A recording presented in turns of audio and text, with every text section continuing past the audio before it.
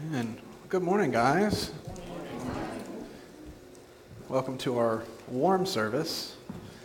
Didn't exactly plan it, but hey, one year, some of you remember this. One year, when we were meeting at the high school, we got there on Sunday morning, and they had bug bombed the whole place, and so we couldn't get in to we tried. We went in to try to set up and everything, but everybody was like. And so we ended up bringing our stuff outside and doing a little worship service outside the front doors of the high school. And it was great. And so that was a lot hotter than it is now. So I'm sure that we'll survive just fine. Now, what's funny, though, so I preached a few weeks ago, and I accidentally preached for a solid hour. Today I'm going to go for an hour and a half. And kidding. I'm not going to do that, especially not with the present situation. So it'll be fine. I'll be a little more conscious of your time. I'm glad you're here. I'm really happy to be continuing on in our spiritual discipline series. Today we're going to talk about feasting, like Blake said, and like he said before, it's not usually something you think about. There's not like the 11th commandment is not thou shalt feast unto the Lord, and here's how you should do it. And so we're going to look at what the Bible says about feasting. I'm not going to blow anybody's minds. But I do hope that we'll look at sharing meals and look at the idea of feasting from a point of view that maybe we haven't thought of before. Because it's a point of view that we can apply to a lot of our lives. Where we can see the Lord's hand working in us and working in our lives in a different way than we have before. Usually, you guys know, we preach the Bible verse by verse, chapter by chapter through a book of the Bible because I think that's the best way. You see what was said in the context. Our summer sermon series every year is about looking at individual topics, which is also a beneficial thing to do. So this one's going to be kind of a wide-angle view at the idea of feasting, and then we'll close out with some more kind of zoomed-in practical things. If you've known me for very long, you probably, maybe you've noticed that you've never seen me or my family around on 4th of July weekend. We are never here. We are never at home. For the past 10 4ths of July, we have hung out with some friends of ours who live outside of Columbus, Mississippi. They live on the Tombigbee River. They live inside of a country song, right? Like after you've been driving down the 2-lane highway where you're passing rows of corn and cotton, for, 15 minutes. Then you get on a dirt road where you drive for another 20 minutes to their house down by the river on Friday night. And so it's great. We love going there, and it's become like our favorite. Like there's Christmas and there's 4th of July. Like they're our favorite times of year, and kind of our year kind of swings between those two poles. There are a few other families who always end up there. There's several houses on this road. Some people live there full time, and a couple of them are kind of just like weekend river cabins, But there's like kind of basically the same crew of people end up there along this road every 4th of July, and so we all hang out together, all our 4th of July friends, who are now more than just our 4th of July friends. We've known our friends Lenny and Emily for a very long time, and it's just a wonderful, wonderful time. I'm not kidding. Whenever it's winter time and the world is kind of like gloomy, and you kind of get through the slog of like the coldness and whatever, I have like actual dreams about 4th of July weekend. I dream about it. I long for it. I love it that much. One of the things we always do 4th of July weekend is that we eat like kings. Our friend Lanny is a wizard-level smoker of meats.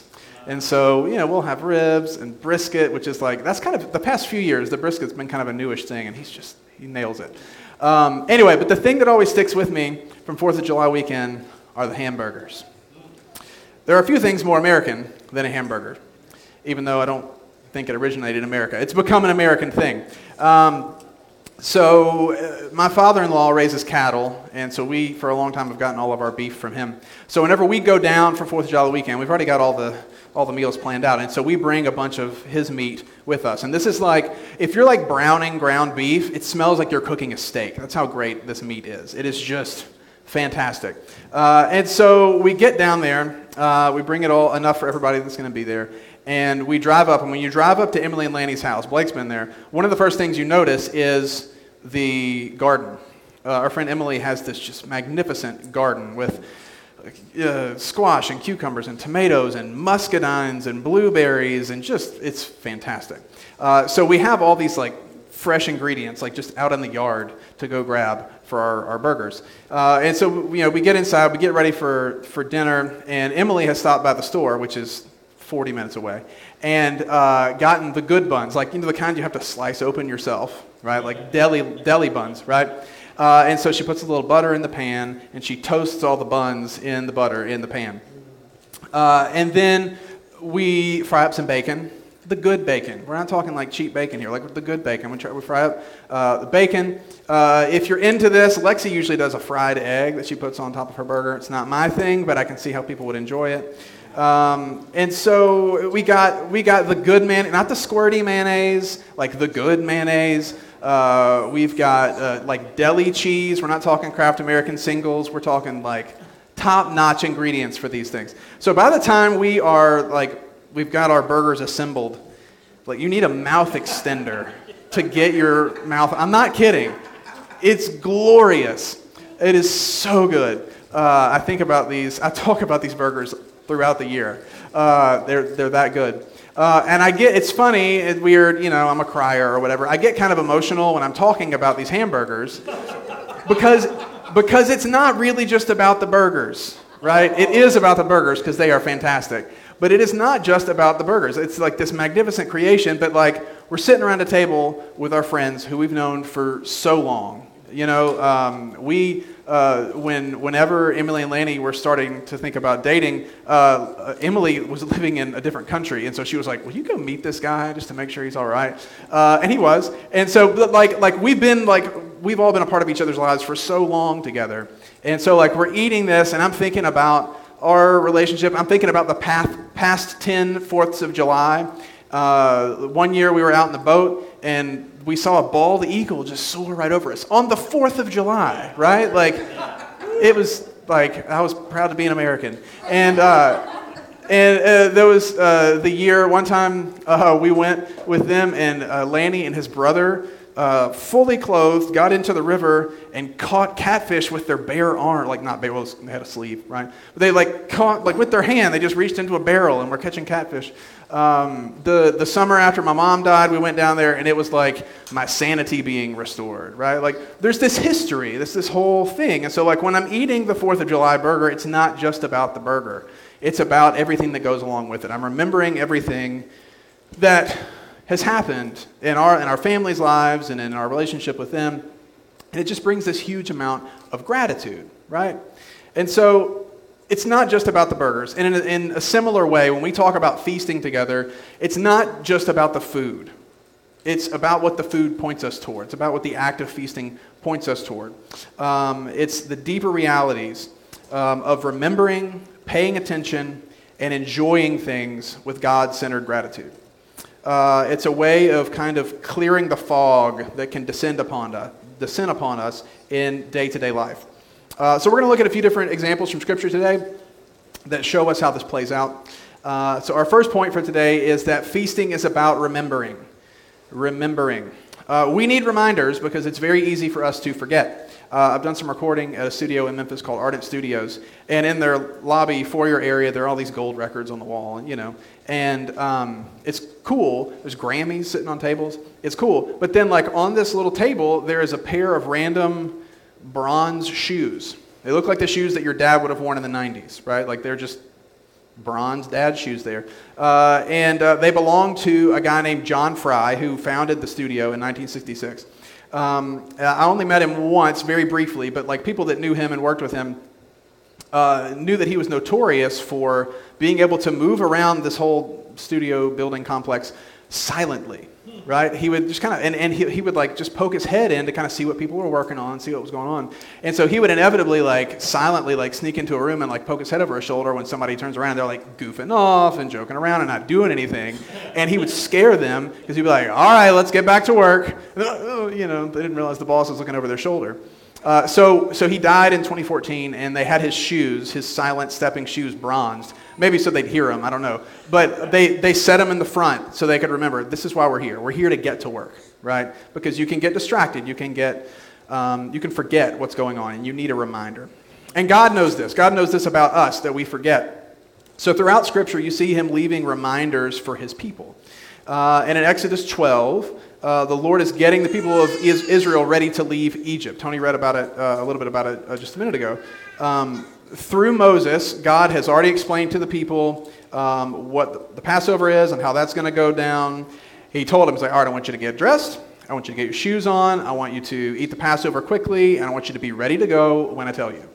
And then it's like the Lord grabs him by the shoulders and looks him in the eyes. And he says, I want you to remember this day. You're not going to believe what's about to happen. Literally, like one day they were not going to believe it. I want you to remember this day. So in verse 14, he says this. He says, this day shall be for you. This is in Exodus chapter 12. Exodus 12, 14. He says, this day shall be for you a memorial day. You shall keep it as a feast to the Lord. Throughout your generations, as a statute forever, you shall keep it as a feast. 7 days you shall eat unleavened bread. And on the first day you shall remove leaven out of your houses. For if anyone eats what is leavened, from the first day until the seventh day, that person shall be cut off from Israel. On the first day you shall hold a holy assembly, and on the seventh day a holy assembly. No work shall be done on those days. But what everyone needs to eat, that alone may be prepared by you. And you shall observe the feast of unleavened bread, for on this very day I brought your hosts out of the land of Egypt. Therefore you shall observe this day throughout your generations as a statute forever. In the first month, from the 14th day of the month at evening, you shall eat unleavened bread until the 21st day of the month at evening. For 7 days, no leaven is to be found in your houses. If anyone eats what is leavened, that person will be cut off from the congregation of Israel. Whether he is a sojourner or a native of the land, you shall eat nothing leavened. In all your dwelling places, you shall eat unleavened bread. So you got the hustle and bustle of like preparing to leave Egypt. The Israelites know it's about to go down with the Passover. Pharaoh does too, but he didn't want to admit it. And the Lord tells them to be ready, and they're like, yes, Lord. And he says, I want you to remember this day. And they're like, of course, Lord. And he was like, here are some very detailed instructions. You are going to hold the feast of unleavened bread, and if you do it wrong, you will be cut off from the people of Israel. And they're like, okay, this is kind of random. Don't we have like more important things to be talking about right now? Like, we're getting ready to go. Like, what is going on?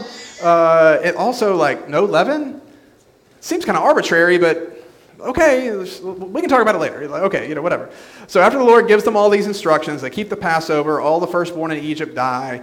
You know how that happens. And then in verse 34, it says, so after they all die and Pharaoh tells them to get out, in verse 34, it says, so the people took their dough before it was leavened. They didn't have time. Their kneading bowls were bound up in their cloaks on their shoulders. So then they're walking out of Egypt like, I get it. Okay, Feast of Unleavened Bread. He wants us to remember that we had to leave. When God was ready to send us out, we had to leave so quickly we didn't have time to wait for the dough to rise. Like, we left. And so a little later, what Tony read earlier, the Lord's reiterating all this about the Passover and the Feast of Unleavened Bread. And he says in chapter 13, you shall tell your son on that day, the day whenever they keep the Feast of Unleavened Bread, it's because of what the Lord did for me when I came out of Egypt. And it shall be a sign to you on your hand and as a memorial between your eyes, that the law of the Lord may be in your mouth. For with a strong hand the Lord has brought you out of Egypt. You shall therefore keep this statute at its appointed time from year to year. The Lord knew how all this was going to go down. He knew that their children would have little memory of the Exodus and were going to wonder why they kept this feast every year. And so this would be an opportunity for them to recount the goodness of the Lord to their children. It was also a chance for them to remember. He knew that they were going to forget. There would be a day when they were like, I wish we were back in Egypt, right? They think that the present circumstances are harder than what they came out of. They think that the Lord has abandoned them, which is not true. So these feasts were meant to remind them of these truths because we can forget.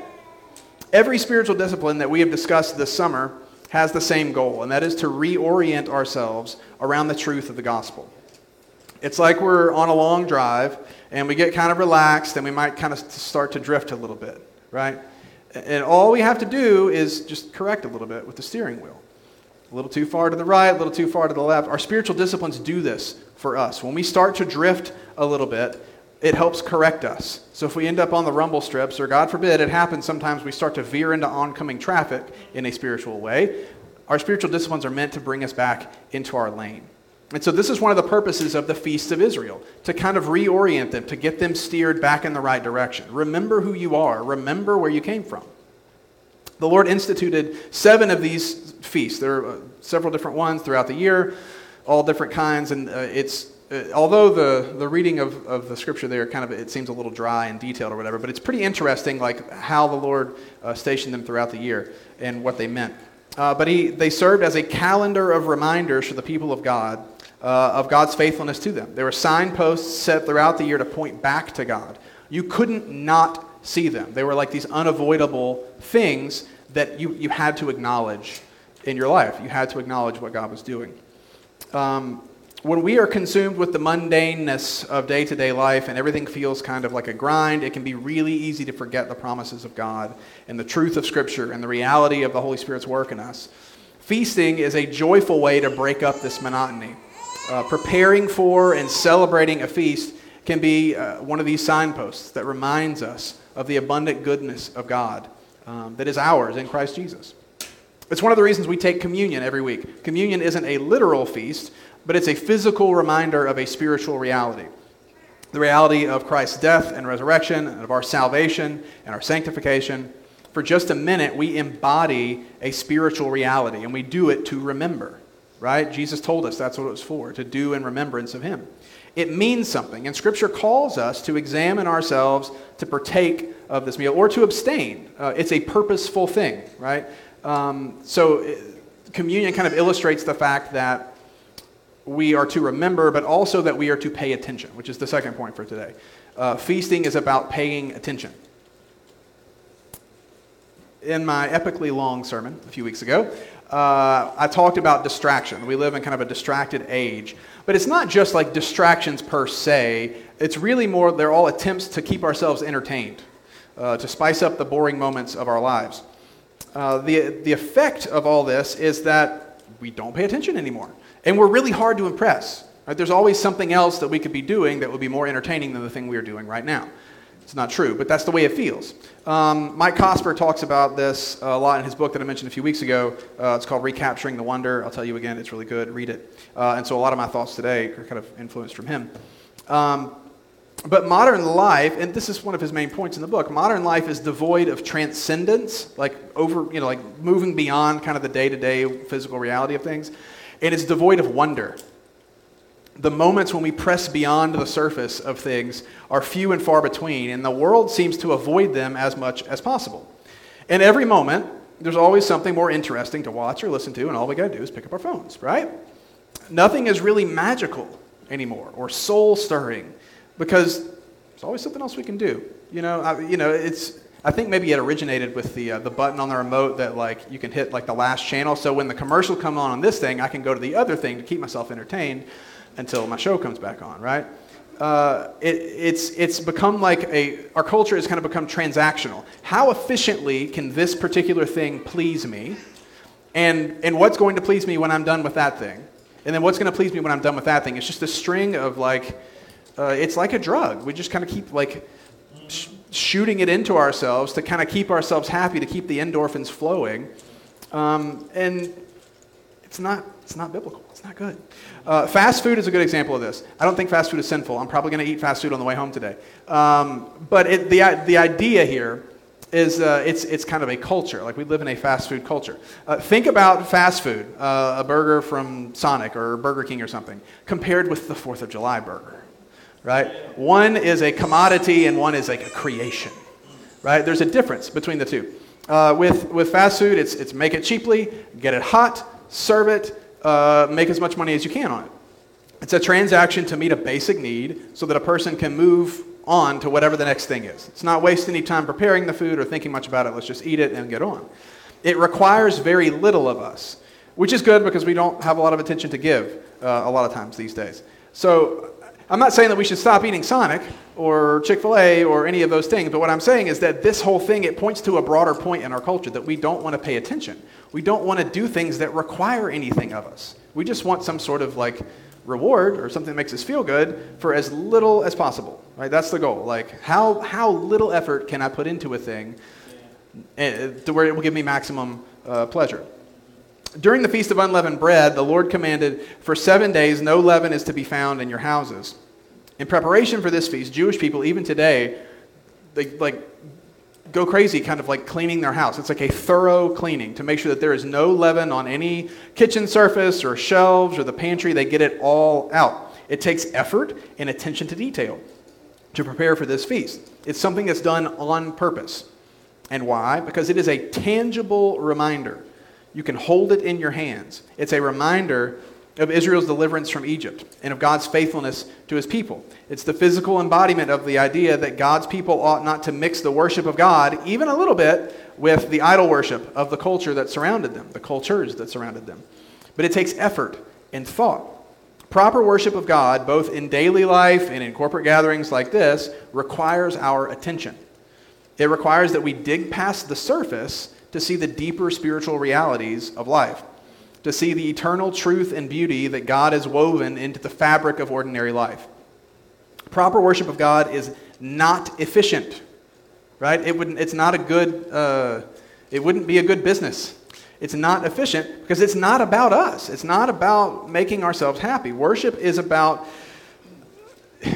It's not about maximizing our happiness and minimizing our discomfort. And that's an easy trap for churches to fall into. It happens. True worship humbles us. And it forces us to reckon with the twin realities of our pervasive sin and the magnificent grace of God. That takes time. It's complicated. It's not efficient. It takes effort and attention, but it's worth it. And that's what we were made to do in the first place. That's how God intended it from the beginning. And so when we try to fight back against these tendencies, it's not easy. We have to shake ourselves free from the numbing effect of our culture of entertainment and luxury, because God is showing himself to us if we will just notice it. He is around. He shows himself in every moment in his creation and in his word. I love how Sally Lloyd-Jones starts off the Jesus Storybook Bible. She says, God wrote, I love you. He wrote it in the sky and on the earth and under the sea. He wrote his message everywhere because God created everything in his world to reflect him like a mirror, to show us what he is like, to help us know him, and to make our hearts sing. The way a kitten chases her tail, the way red poppies grow wild, the way a dolphin swims. And God put it into words too, and wrote it in a book called the Bible. God instituted these 7 feasts as reminders for Israel, living monuments that required the people to pay attention in a special way that revealed, again, God's faithfulness to them. And when you see God's faithfulness in one way, you start to see it all over the place, because it's all over the place. And the way kittens chase their tails, and in the poppies, and in baby noises, and homemade taco seasoning, and in the eyes of people that you love, you start to see God's faithfulness. You start to see his love for you, and that's not an accident. He meant for it to be that way, and he wants us to pay attention to those things. So when you see God's faithfulness, when you start to look around you and you see all of these little fingerprints all around you of God's love for you, the only response that we should have, or that we can have as Christians, is gratitude. So that's the third point today. Feasting is about gratitude. It's about enjoying with gratitude. God intends for us to enjoy things. And also in the Jesus Storybook Bible, the creation story is just like a really fun, playful, joyful affair. And so in the Bible it says, God says things like, hello light, hello sea, hello sky, and then suddenly they exist. And then God says, you're good, because they were. Very good. Because, like we saw a minute ago, creation acts like a mirror that reflects God's glory. And if God is good, then his creation is good. Creation exists to glorify God, to point back to him. Likewise, our enjoyment of creation can glorify God, pointing us back to him and causing us to stand in wonder. I wish we had time to go through all of Psalm 104. It's so good. But like I said, I'm not going for an hour and a half today. So I'm going to kind of condense it here. But it's a song of wonder at God's glory displayed in creation. It starts like this. Verse 1 of Psalm 104, it says, Bless the Lord, O my soul. O Lord my God, you are very great. You are clothed with splendor and majesty, covering yourself with light as with a garment, stretching out the heavens like a tent. He lays the beams of his chambers on the waters. He makes the clouds his chariot. He rides on the wings of the wind. And then it goes on to describe the Lord's work in shaping mountains and valleys and seas and the springs and the streams that quench the thirst of wild animals that people never see, the trees that shelter the birds. In verse 14 it says, you cause the grass to grow for the livestock. 4th of July. You cause the grass to grow for the livestock and plants for man to cultivate, that he may bring forth food from the earth and wine to gladden the heart of man, oil to make his face shine, and bread to strengthen man's heart. We can find joy in our work and in consuming the fruit of our work. Also, wine isn't a sin.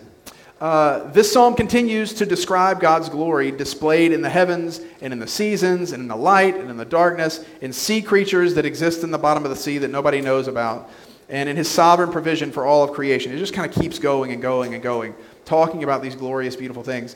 And then it kind of reaches like the conclusion, beginning in verse 31. It says, may the glory of the Lord endure forever. May the Lord rejoice in his works, who looks on the earth and it trembles, who touches the mountains and they smoke. I will sing to the Lord as long as I live. I will sing praise to my God while I have my being. May my meditation be pleasing to him, for I rejoice in the Lord. God himself rejoices in his works. He rejoices in the things that he has made. His creation is good, and he knows it, and he enjoys that. He enjoys the fact that he made something good. And he intended from the beginning for us to enjoy it as well, because he loves to give good things to his children, and because these good things point us back to him. But there is a caveat in this enjoyment of creation, because not all enjoyment of creation glorifies God. Anyone can enjoy creation just purely for their own sake, for just making themselves happy. It's how we end up with idolatry, right?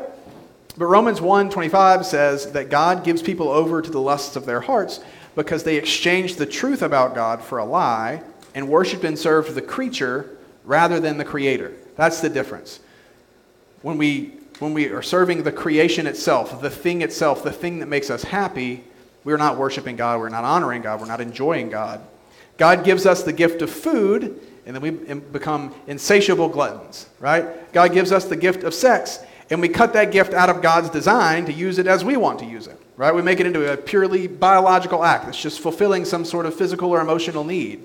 It's like the frozen TV dinner version of covenant love, right? It is not the real thing. Over and over again, we take gifts of God and elevate them to the level of God's. This thing that I really like, I'm going to worship it. Or we take ourselves and we put ourselves up here and we worship ourselves, and then we destroy and misuse the gifts that God has given us. It's one or the other. We're really creative with messing things up. When we enjoy creation in such a way that the object of our joy is anything other than God, we corrupt it and it becomes an idol. God desires us to rejoice in his creation alongside of him, to rejoice in creation because it displays his glory. In 1 Timothy chapter 4, verses 4 and 5, Paul says this. He says, for everything created by God is good, and nothing is to be rejected if it is received with thanksgiving, for it is made holy by the word of God and prayer. We receive God's good gifts, rejoicing that they are good, and giving thanks to God for showing us his glory and providing richly for us. The object of our joy is the Creator, not his creation. And this doesn't mean that we have to turn every trip to the lake or every lunch break or every intimate moment with your spouse into some sort of like religious exercise. That gets weird real quick. I heard a pastor one time talking about inviting people over for dinner, and he said, don't be this guy. Like, hey, can you pass the bread? Did you know that Jesus is the bread of life? No, like you don't have to get weird with it. It's not about that. What it does mean is that we have to remember the giver of the gift and appreciate the deeper spiritual reality of the gift. This leads to an enjoyment that is filled with gratitude, because you can't be thankful for something without being thankful to someone, right? It doesn't work that way. My favorite Andrew Peterson song is called Don't You Want to Thank Someone, and it kind of hits on this. It says this: don't you ever wonder why, in spite of all that's wrong here, there's still so much that goes so right and beauty abounds? Because sometimes when you walk outside, the air is full of song here. The thunder rolls and the baby sighs and the rain comes down. And when you see the spring has come and it warms you like a mother's kiss, don't you want to thank someone? Don't you want to thank someone for this? Yes, it's Jesus, right? We do want to thank someone, and it's Jesus. God designed it and gave it to us that we might give him the glory for it as we enjoy it. That's what we were made to do. God made us to enjoy him, right? He didn't just make us to like follow the rules and hope we jump through the right hoops. He made us to enjoy him and to love him, and that's what he wants. He wants what's best for us, and that's what's best. So when we discuss the idea of Christian feasting, it's a purposeful exercise where these three things come together. We remember, and we pay attention, and we enjoy with God-centered gratitude. So I'm going to close today with some practical ideas, both for Christian feasting and for kind of our everyday sort of eating, our regular sort of meals. Every meal is not a feast, and it shouldn't be. And I definitely get that there are people in the world who never get to like partake of an actual feast. That's why I say feasting is only kind of about the food. It's about what it points us toward. So here's a few ways that the idea of feasting can influence our regular meals, where we can remember what is good and important, and we can pay attention to what is going on and to the people around us, and honor God with the whole thing. So some tips for everyday meals, okay? This is going to blow your mind. Number one, sit at the table. Right? Revolutionary. Sit at the table. Don't sit in the living room. Sit around the table and look at each other. I know every meal can't be like this. We have jobs and things to do, right? It can't be every meal. But for at least one meal a day, sit down at the table with your spouse or your roommate or your family or a coworker and eat together. Right? Sit at the table. Number two, leave your phone somewhere else. Watches too, because now it's the watches, and there are glasses too. I haven't ever actually seen anybody with the weird Google glasses, but if it connects to the internet, put it away. For the 20 minutes or the 30 minutes that you sit down to eat with other people at your table, be there, right? Unless someone is dying, everything in your life can wait for 20 or 30 minutes. And while you're at it, turn off the TV. Almost every meal that I ate growing up involved the TV, and that sure can be fun. We have movie nights sometimes where we eat popcorn and watch stuff. But turn off the TV, right? Turn off the TV, put your phone somewhere else, and sit around your table with people. I know it's going to be awkward. I know. It is legitimately, I'm not kidding, it is legitimately awkward sometimes when we're so used to just constantly being able to like lull in conversation. What did so-and-so post? You know, like it's easy to do that, but you work through it. It gets better, I promise. Okay, 3, give thanks and then talk to the people at your table. It's very difficult. I don't pray at every single meal. Sometimes I forget. But when we're all gathered around the table together, I usually remember. So give thanks and then just talk to people. Ask how everybody's day went. Talk about what's going on. Interact with real people in real time and see what happens. My hunch is that it will lead you in a life-giving direction, because we're eliminating the distractions. We're eliminating the things that keep us from paying attention, that keep us from remembering, that keep us from enjoying with our gratitude centered on God. We're kind of putting those things away. These are things you can do with every meal.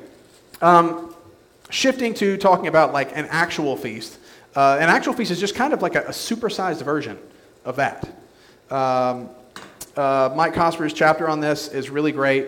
And so he says to invite guests over and like ahead of time, make sure everybody knows what's going on. Like, this is a feast. Here's what we're going to do, right? Like, everybody knows, everybody's on the same page. They don't show up and you, like, blindside them with, welcome to the feast. It's going to be weird. And he says to invite a small crowd, because the more that people that come, the merrier, right? It's a feast. He also suggests inviting them over early to prepare the feast together. There's I've learned this over the past year and a half or so. Lexi's been teaching me how to cook. And there's a special community that happens when you're reading recipes and measuring ingredients. And, you know, like, oh, this is cool. Where'd you find this? Well, my grandmother always made this cake or whatever, you know.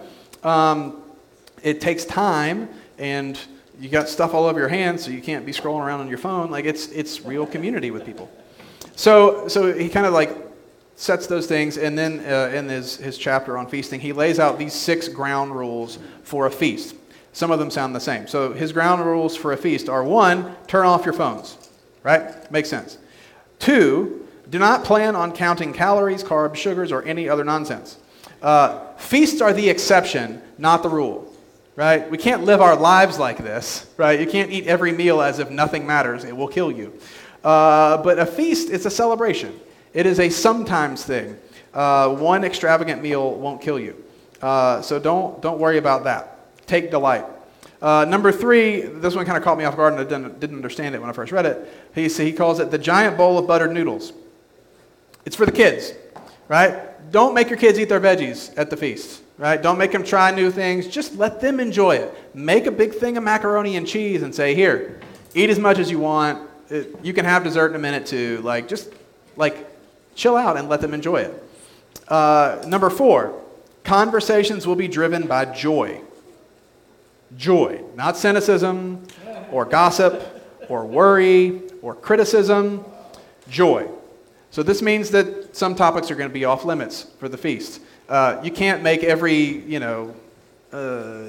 tense conversation topic off limit in every meal, right? Sometimes you got to have conversations about things. But for a feast, we're trying to indulge in the joy. We're trying to enjoy with God-centered gratitude. And so talking about what we think about politics and everything else is not going to get us to joy.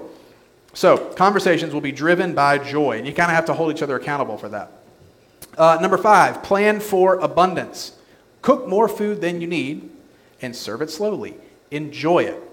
Right? It's not don't plan anything after the feast. Plan to be at the feast for a while.